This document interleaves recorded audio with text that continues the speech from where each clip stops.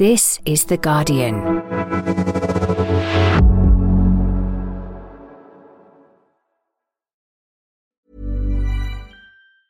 Ryan Reynolds here from Mint Mobile. With the price of just about everything going up during inflation, we thought we'd bring our prices down. So to help us, we brought in a reverse auctioneer, which is apparently a thing. Mint Mobile Unlimited Premium Wireless. How to get 30, 30, bit to get 30, bit to get 20, 20, 20, bit to get 20, 20, bit to get 15, 15, 15, 15, just $15 a month? Sold! Give it a try at mintmobile.com/switch. $45 up front for 3 months plus taxes and fees. Promo rate for new customers for limited time. Unlimited more than 40 gigabytes per month. Slows full terms at mintmobile.com. Finding your perfect home was hard, but thanks to Burrow, furnishing it has never been easier. Burrow's easy-to-assemble modular sofas and sectionals are made from premium, durable materials, including stain and scratch-resistant fabrics. So they're not just comfortable and stylish, they're built to last. Plus, every single Burrow order ships free right to your door. Right now, get 15% off your first order at burrow.com/ACAST. That's 15% off at burrow.com/ACAST.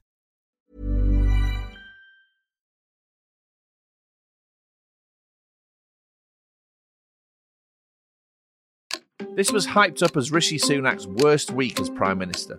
But after he avoided defeat in the House of Commons, Cabinet Ministers are insisting that everything's fine. On the Conservative benches, there is a unified commitment to deal with this problem. The truth is that Sunak's just postponed his troubles until after Christmas, and some grimly familiar people are getting ready for yet more Tory trouble. We are not supporting the bill. The bulk of us will abstain. Is this a horror film or a bad sitcom? And when's it going to end? I'm John Harris, and you're listening to Politics Weekly UK for The Guardian.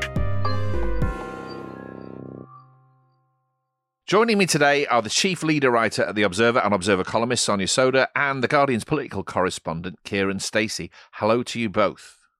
Hi there. Morning. Hello. You sound alarmingly perky. Another long political day yesterday, which ended with the vote on the Rwanda bill in the House of Commons. There was the expectation or something in the air, about the idea that some huge breakpoint might materialise, but it didn't. The bill passed its second reading in the House of Commons. Let's hear a bit of what happened. The ayes to the right, 313. The noes to the left, 269. Right, let's talk about the numbers. Kieran, the story was really all about Tory abstentions. Just tell us what that story is and what it tells us. Yeah, so there were 29 Tory MPs who abstained without being paired. That is basically who abstained without permission. Those are the rebels. That's the number that we're playing with here. The fact that they abstained rather than voting with Labour against the bill meant that the bill went through anyway, so it's passed its second reading. But 29 is a very interesting number to have rebelled, because if that exact number rebels by voting against instead of abstaining, that will actually kill the bill. Okay. So in a way, the rebels have done it perfectly. They've sent a message to number 10 that we have the numbers to kill this. If we want, you better give way on some of our amendments. But they've kept the whole thing still in play. Nothing resolved. Nothing resolved yet. Yeah. What a surprise. Sonia, I suppose I came to this in a slightly overexcited way, expecting some high political drama, and it didn't materialise. I wasn't really surprised that the bill got through. Were you?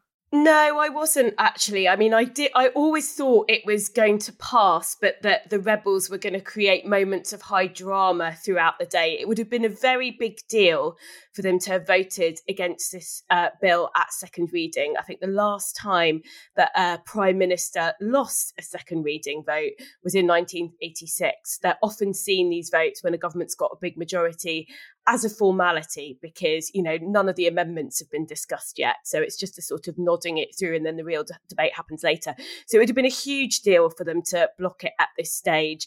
But they also knew that it was a point at which they could try and get some, concessions from Rishi Sunak, perhaps not on the face of the bill itself, but him saying to them behind the scenes, well, I might be able to do this, I might be able to do this so long as you vote for it. So I always expected it was going to be a day of drama, but then when it came to the crunch, the PM was going to get it through. I mean, the truth is there is a huge story going on here, but we can't see much of it because, as you say, it's all about sort of backroom negotiations. Kieran, you were in and around Parliament last night, I'm sure. What was the feeling? I mean, you seasoned hacks must have known that actually outwardly not much was going to happen. Never quite know, do you? I mean, we thought that there would be between 20 and 30 rebels, and that's exactly what happened. We thought there might be a mix of abstentions and votes against, but in the end, they all abstained. But and even the whips don't know. They'll have done their counts, they'll have called round everybody, but you don't know until somebody actually walks out onto the floor of the chamber and then through the division lobby which way they're going to go. And, had one of their meetings with Rishi Sunak or with the whips gone a different way, who knows? They could have actually taken a stronger position. So it did feel quite dramatic yesterday. It felt, to a lot of people like those Brexit years when everybody was fighting over the Theresa May post-Brexit arrangements. Even with a large majority, they've shown Rishi Sunak that he doesn't have full control over his party. So I think that is going to run and run. That is almost the defining thing of Rishi Sunak's premiership, is how little control he has over the Tory party. We'll talk about this in a minute, but the point is the kind of people on the right of the party who have made trouble for Rishi Sunak, their strategy is always to keep it simmering along, right? The thing they actually don't want is a great dramatic showdown. They're people who like to string things out and have prime ministers at their mercy. You say that, but then they did have great dramatic showdowns during those Brexit years that I was talking about. And yes, they want to maximise their power and their leverage, but they have essentially brought down Theresa May. So they have the potential to bring down prime ministers if they wish. And the Tory party now has a kind of almost bloodlust about it. They've got so used to deposing prime ministers and leaders of the party that I think that they've just they see it as just one of the actions they can take now in their grand plan to get what they want. It would have been very unusual, I think, for a group of right wingers to vote against this bill, given it's supposed to be all about getting the Rwanda plan off the ground, and that's ultimately what they want. The passions within the party right now, having built up over the last few years, are so high that people are starting to do what you might consider from a distance as irrational things. Yeah. And that just makes it much more uncertain, much more unpredictable than it might otherwise be. Conservative Party seems very much locked in to this very sort of high-pitched, almost hysterical mood. It can't get out of it. Mood-wise, it's much where it has been since 2016, really. One of the big differences, so there were lots of similarities with the Brexit votes that we were seeing in kind of 2016, 2017, 2018, but it's hard to remember which year it was now. But the big difference is obviously how Labour's doing in the polls. And even Sunak's most ferocious critics have got an eye on that.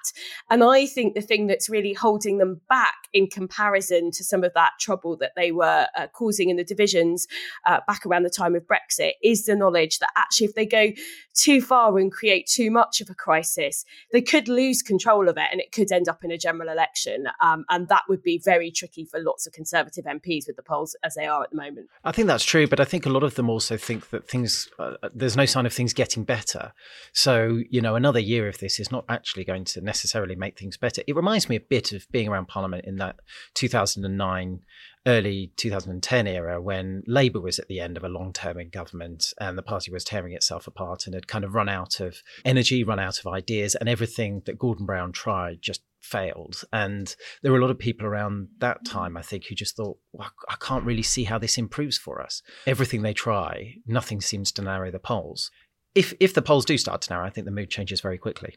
The point, as you've already said, is that this is going to run and run. This is reflected in what the newspapers have said. This morning, The Times, Sunak survives Rwanda revolt, but it's not over yet. Daily Mirror, the nightmare after Christmas. Daily Express, victory for PM. Mutiny over Rwanda plan fades away for now. Daily Mail, Sunak sees off the Tory Rwanda rebels for now. And The Guardian, Sunak avoids major rebellion over Rwanda deportation bill for now. That leads us to the obvious question, which is what happens next. I mean, it strikes me that this says a lot about how accident-prone Rishi Sunak has turned out to be. He obviously thought that picking a huge fight about the Rwanda bill would define him against the Liberal establishment and the Labour Party. But what it's actually done is brought out the most stubborn, impossible and very familiar element of the Tory right. They're back in the foreground. And it's also caused problems on the other side of the Conservative Party. And to me, anyway, the whole thing looks impossible. Kieran, is there any chance of him squaring this circle one way or another? I think the only way that he squares this circle is by facing down one wing or the other of his party. And frankly, he's probably got to face down the right wingers. That's what he did last night. He just put the bill out there and they passed it as it was.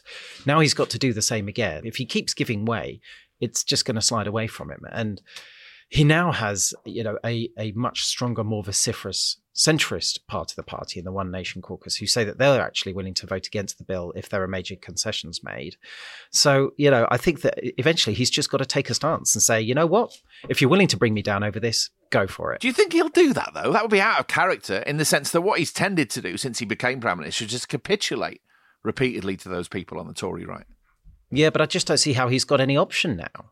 I mean, if he wants to pass this bill, he's going to have to make some decisions. Yeah. Every decision he makes is going to anger someone within his party. He's just got to decide who he least wants to piss off. I mean, Sonia, it's some token of how surreal this is, that if the Conservative right get their way, then the Rwanda government leaves the deal, right?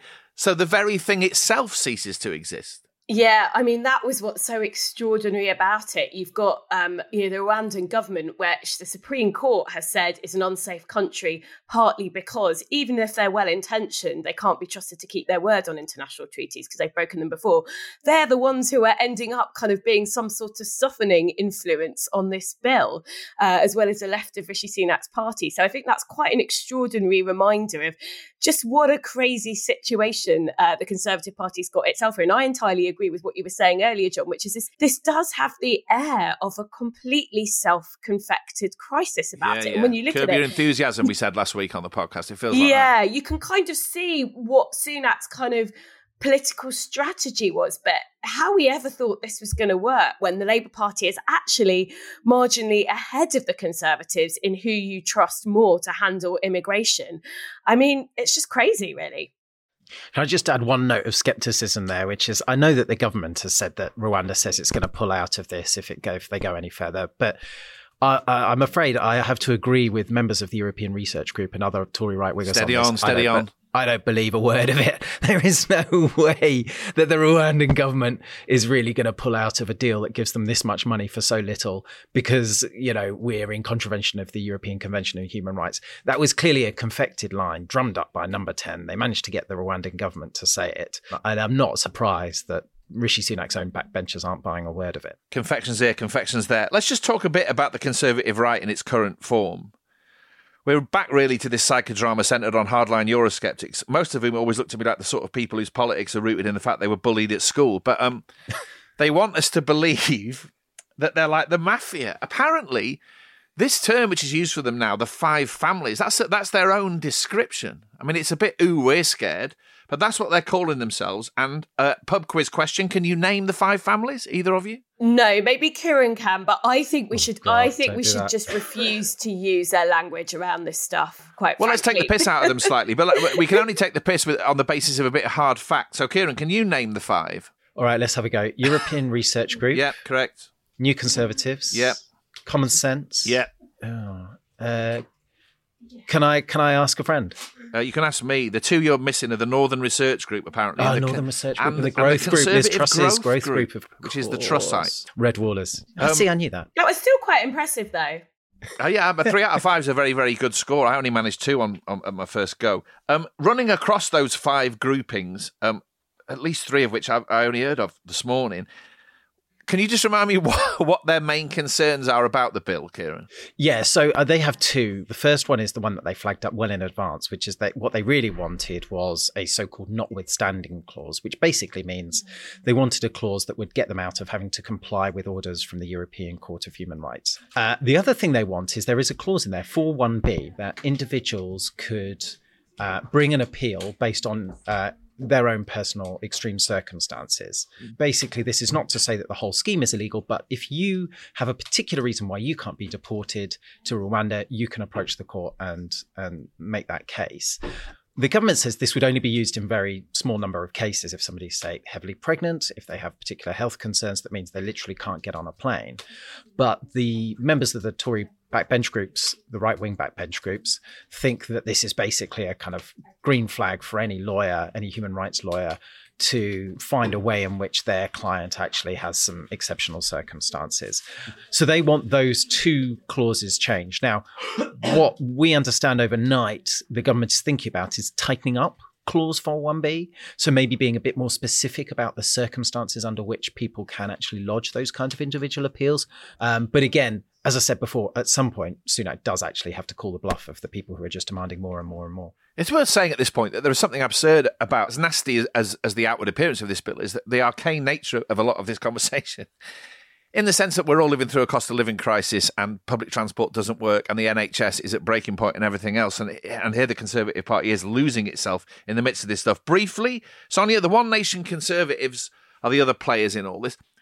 I mean, outwardly, not very One Nation at all, in the fact they voted for one of the nastiest bits of legislation ever put before the House of Commons last night. So they're not that left-wing or liberal or nice, are they? Yeah, they sort of, I mean, some of them have been raising concerns about it, but, you know, the vast majority of them all got in line and voted for the bill, essentially. Most of the rebels were from the right of the Conservative Party.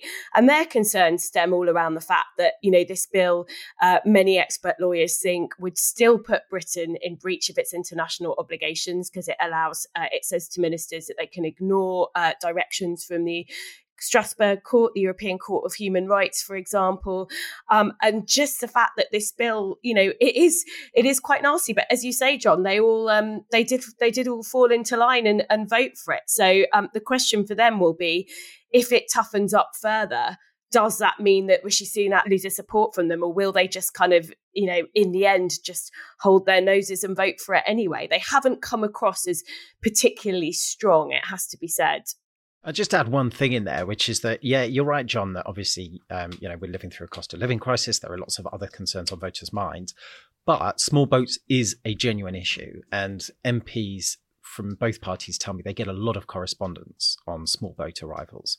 And I think unless you have some kind of answer for how to deal with that, you know, voters are not really going to trust you. Yeah, but that gets us back in how accident-prone Rishi Sunak has turned out to be, because my impression really is that even the kinds of voters who are worked up about this issue will now see the Rwanda plan as just a farce, right?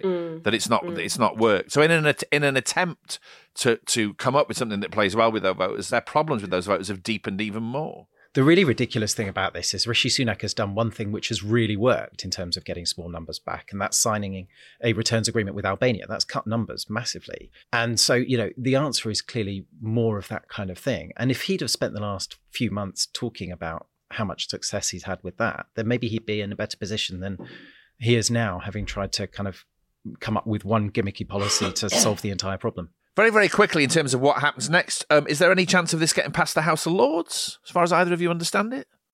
I think it's going to be quite difficult. It wasn't a manifesto commitment, so the House of Lords doesn't have to pass it in its existing form. It does have powers to amend it, to delay it. And, you know, a general election is only a year away, so it's difficult to see it getting through the Lords in the form that Sunak wants it to. Now, the Labour Party and Keir Starmer's line against the Rwanda plan is not a question of morals or ethics or any of that, by and large. They've said that it doesn't work and it really amounts to a gimmick. You hear that word all the time over the last 3 days. That's what I've heard constantly from the Labour Party. Kieran, do you think the Labour Party are worried in any sense about this bill getting through, making it onto the statute book, and therefore giving Sunak something to hit the Labour Party with? They are definitely worried about that. I was talking to a shadow cabinet minister yesterday who said their big concern is that the bill gets passed and one plane takes off before the election. And suddenly the question becomes not about Rishi Sunak and the Conservative Party. It's about what does Labour do with this scheme that is now up and running. That's what they're really nervous about. Okay. There is a perspective on this, a very obvious, clear, vivid perspective, which it seems to me is lacking from the conversation about the Rwanda plan. We are talking here about real people and their lives. When he was on Question Time last week, my Guardian colleague George Monbiot said this was all about the government performatively beating up some of the most vulnerable people on earth, right? There was that ethical voice. You don't hear that very often, though, do you? That's largely absent. Even when broadcasters ask ministers about the plan, they tend to go on the idea that it's not going to work and it's a gimmick and it's going to come to nothing.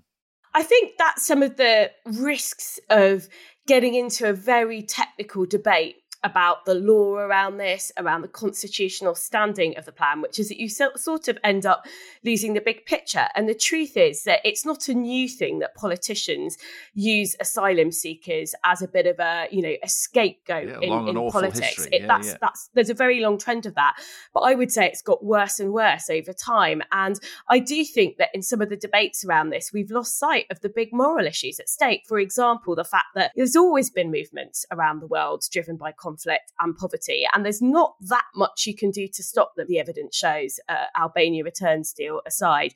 The fact that, Britain does have international obligations, and if no country around the world is prepared to take refugees, I mean, where does that leave us? The fact that most refugees in the world are actually living in low and mid-income countries. They don't come anywhere near Europe.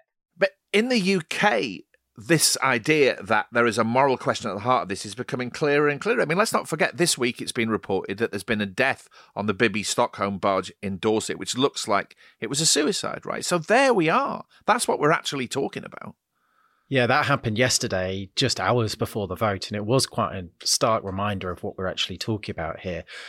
It's difficult. It's difficult for politicians sometimes to keep that in mind as you get caught up in the drama of Westminster. It's really difficult for reporters to report on as well. I mean, particularly political correspondents like me, we like talking about what works, what doesn't, where the factions are. It's very difficult to talk about things like morality and ethics. It's very easy to lose sight of that bigger picture. But you're right. And part of the reason for that, John, is that Labour's not talking about it. So you don't have an amplifying voice, talking about exactly those issues. Right, let's pause here for a minute. When we come back, we'll look at where this vote and Rishi Sunak's current leadership leave the modern Conservative Party.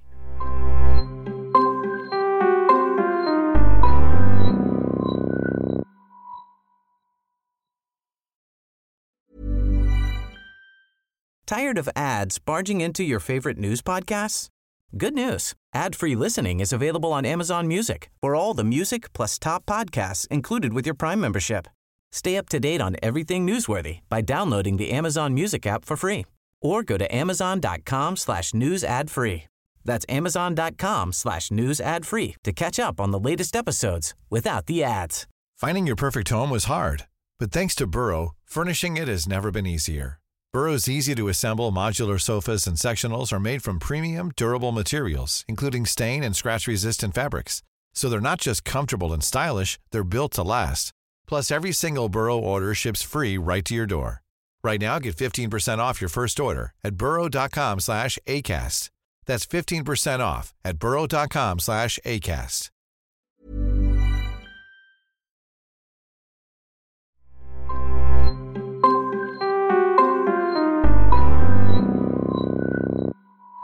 Welcome back. We are still talking about the government's Rwanda plan now in the context of the politics of the Conservative Party and how it's going to conduct itself in the build-up to the next election, which is obviously at some point going to arrive next year. Kieran, you said a moment ago that the reason that the government has decided to do this, for all the fact that it's landed Rishi Sunak in a hole, is that it thinks it gives it an electoral advantage. Can we just explain that a little bit? Because as I said, I think one of the key things that's gone horribly wrong for the government is the fact that the very voters they're wanting to get the support of on the back of this policy will look at these farcical goings on, and their feelings about the government will get even worse, really. Yeah, I think the image that the government really wants, and we know Suella Braverman was desperate for, was one plane taking off with at least one asylum seeker on its way to Rwanda. And actually, if you look at the details of the bill and what Rishi Sunak has said in the past, it becomes very clear what his plan is. Because what he said is he will allow ministers to override a temporary injunction from Strasbourg. But actually, if Strasbourg then turns around and says this whole scheme is illegal, then they are willing to bring people back. So his gamble must be that they want at least one plane to take off, deliver people there, and then if Strasbourg turns around and says this scheme is illegal, his gamble is it's somebody else's problem after the election to decide what to do and whether to bring those people back. So all they want really is for that image to play out on the news, and then for everybody to say to Labour, right, what are you going to do now? Along the way, Sonia, it seems to me that this sort of endlessly nasty face that the Conservative Party now presents to the electorate, it may or may not play well with the sort of voters that I just talked about with Kieran, but it also risks losing a lot of people. There is a great swathe of the southeast of England which largely voted for Remain. I'm talking about sort of commuter towns, the home counties and so on. And it's a lot more liberal in its instincts increasingly than this sort of policy would suggest. And I think it doesn't like it. and the return to the Conservative foreground of faces like Mark Francois, right, and the fact that Suella Braverman is constantly on manoeuvres will make a lot of people in places like Guildford and Hemel Hempstead and St Albans and places where the Tories are already in a political spot. If you look at local council election results, for example, some by-elections as well point this up. It's going to deepen their problems. I feel that really keenly. I had a very vivid experience the day after Robert Jenrick resigned. I happened to be on a heavily delayed commuter train out of Waterloo with these very sort of put-upon commuters, a lot of whom look like they might be Conservative voters. And I thought, God, the party that a lot of you probably used to vote for is just away with the fairies. And it's not talking to you about the dire state of your trains or the state of the NHS. And that must just compound their sense of distance from the Conservative Party. There's big risks here, aren't there? Absolutely. And I think I totally agree with you. That's one really big risk. And if you look at the polling of the public in general on this policy, it's not popular. The second risk, I think, for the Tories electorally is that there are, a smaller number of voters that genuinely really care about it, as you just alluded to. But actually, they think that the government isn't capable of doing this, and they get driven into the arms of either a party like Reform, or they just stay at home and they don't come out and vote. So I think there are actually risks on all sides for this, for the Conservatives. And I think the word that Kieran used, gamble, is really right. They're feeling quite desperate, people in number 10 at the moment, when you look at the polls. And, they feel like they have to try and get the election away from the cost of living, because it's going to be very, very difficult for them to win on that and the NHS. Hold on, just pause there for a minute. How on earth are you meant to get voters' attentions away, right, from the day-to-day experience of being alive? I mean, how on earth is that going to work? I mean, it is. That's why I'm saying it's desperate. But they know they've got to have something else. They've got to turn up the heat on Labour on something else. And this is what they're trying to do. And you can see that this is a strategy. It's just very, very difficult to see how it works out for them. And again, I think there's a danger that when you compare Starmer and Sunak, they're hoping that this policy, and if they get one plane off with one asylum seeker or one plane with a few asylum seekers, people will look at Sunak again and go, now maybe this is a guy who can deliver for us. I just think that the way public perceptions have developed around Starmer and Sunak, it's going to be very difficult to kind of unseat that and change public perceptions around that. Generally, the public look at Keir Starmer and think that he is somebody that they've got more faith in him as somebody who can deliver for the country, even when it comes to an issue that the Labour Party's been historically weak on, like immigration.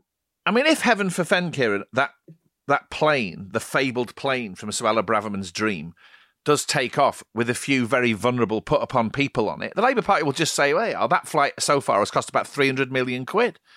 And you could build 10 hospitals with that money. It's not difficult. Yeah, obviously they'll be right. But then there's a question, well, what are you going to do? And especially if the Strasbourg court says that this scheme is illegal, then the question becomes for Labour, are you going to bring them back? So you think despite all the outward sense of chaos and political mishap, that there still might be something in this for the Conservatives?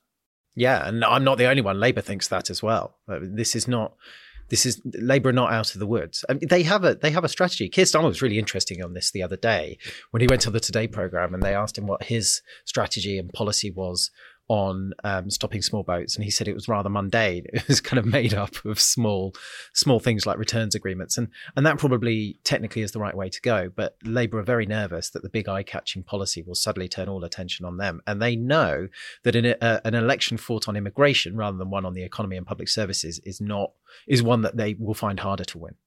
I think that's true, but I think it's very hard to see how one policy like this could end up dominating over cost of living in the NHS if Labour play it right. The Tories, as we know, are nervous about Nigel Farage and Reform UK. He's just been through another electoral contest that he didn't win in Australia on ITV, but he definitely wants to create the impression that he's back, and he's set on causing the Tories trouble. There is a lot of debate at the moment about exactly how much of a threat Reform UK are to the Conservative Party, but that's the one factor in all this we haven't mentioned, Kieran. That's there, isn't it, in the foreground of Tory minds? Yeah, it is, and that's the real, if anything, that is almost the bigger risk of dialing up the heat under this issue, is that you just, by boosting its salience, you actually boost Reform UK. And they found that. It's a great big platform for Farage, right? Yeah, and they found that for years when they kept talking about immigration in Europe, and then suddenly, UKIP was gaining in the polls, and then suddenly we're out of Europe. So yes, that is a big risk. I think the calculation will be that people tend not to vote for those smaller parties at a general election, especially if it looks like it'll be close. Those smaller parties obviously often do very well in by-elections or local elections. But yeah, I mean, they're 9% at the moment, Reform UK and Farage in some polls. There is some debate about whether or not poll ratings of that size are actually accurate. But the point is that there are voices across the right-wing press and so on that want to believe that Reform UK is a big threat to the Tories and that Farage is a big political player, and they almost sort of will it to be true. And that's enough then to really scare the Conservative Party. That's the point, isn't it? Even if it's a phantasm, it's scary. They don't have to do much to pose a threat. They just have to take a few thousand votes in the right places. Exactly. And, they'll hand, there's a few seats that they could end up handing to Labour. Right, to close, let's add a bit more pain to Rishi Sunak's miserable week. On Monday, he appeared before the COVID inquiry. How much we actually learned, how much we're learning from this inquiry is debatable. But much like Boris Johnson last week, he began by apologising. I just wanted to start by saying how deeply sorry I am to all of those who lost loved ones, family members through the pandemic, and also all those who suffered in the various different ways throughout the pandemic and as a result of the actions were taken. I've thought a lot about this over the past couple of years. It's important that we learn the lessons so that we can be better prepared in the future. And it is in that spirit and with enormous respect for all of those who are affected that I'm here today. And I look forward to giving evidence in a spirit of constructive candour. It was another rather sort of unconvincing, what exactly are you apologising for apology. I mean, I'm not a great surprise, really, but I thought he came across as being very, very bloodless. A lot of politicians look bloodless, particularly in situations like that. But also, we were back to something which has become increasingly familiar with Rishi Sunak, which is the fact that he sounded a bit tetchy. He seemed to have the idea that we should all be more grateful for his efforts. That's becoming part of his personal brand, Sonia, isn't it? It's coming through. Yeah, it is. I think people are really noticing that more. He's not, I think people thought he was calmer than expected during this sort of COVID inquiry session. But it's definitely something that people are seeing about him. I think he's not that good at responding under sort of pressure or challenge. I think the other thing that really stuck out for me was just his significant memory lapses. So you can see how much, let alone his lost phones, these politicians have had. Kieran, he's having a torrid time of it, isn't he? This is not the prime ministership that Rishi Sunak, in his most optimistic mood, was expecting or wanting. Yeah, no, I'm sure that's true. And I think, as I was saying earlier, one of the things that has really struck home to me over the last year, reporting and covering him quite closely, is just how weak he is in the face of his own party. And I think he really feels that. And that's partly, I think, the reason for his tetchiness. He's quite good at coming up with detailed, focused solutions to knotty problems. And you saw that, for instance, with his Windsor framework and a solution to a problem that had been dogging the party and the government for years.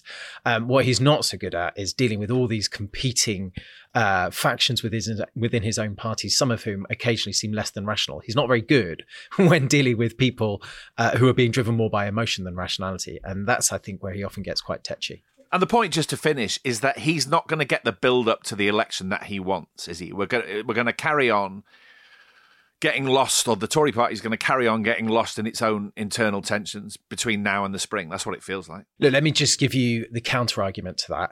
Inflation is coming down. We've just had poor monthly growth figures, but at some point that will probably start to pick up. He'll maybe have another round of tax cuts in the March budget. He might have got his Rwanda policy through. There might be a plane taking off.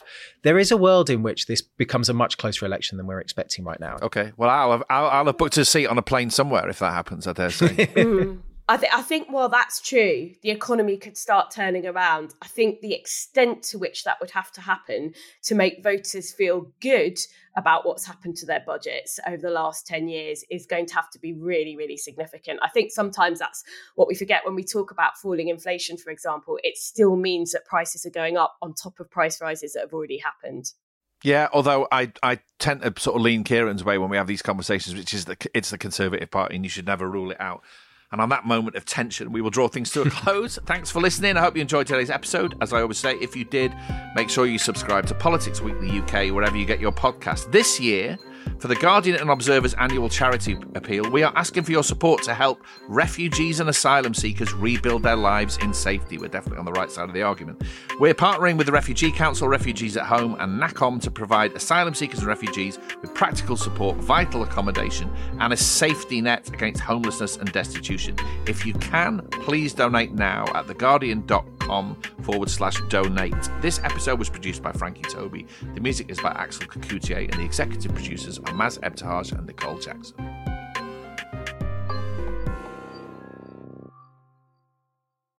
This is The Guardian.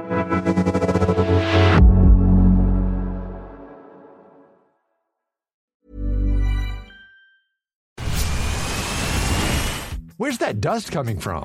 Still finding debris after vacuuming? Eufy X10 Pro Omni Robot Vacuum has 8,000 PA of powerful suction to remove debris deep in carpets. And it's totally hands-free. Want to know more? Go to eufy.com. That's EUFY.com and discover X10 Pro Omni, the best-in-class all-in-one robot vacuum for only $799. Tired of ads barging into your favorite news podcasts?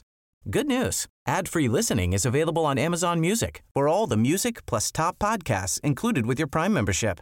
Stay up to date on everything newsworthy by downloading the Amazon Music app for free or go to amazon.com/news ad free. That's amazon.com/news ad free to catch up on the latest episodes without the ads.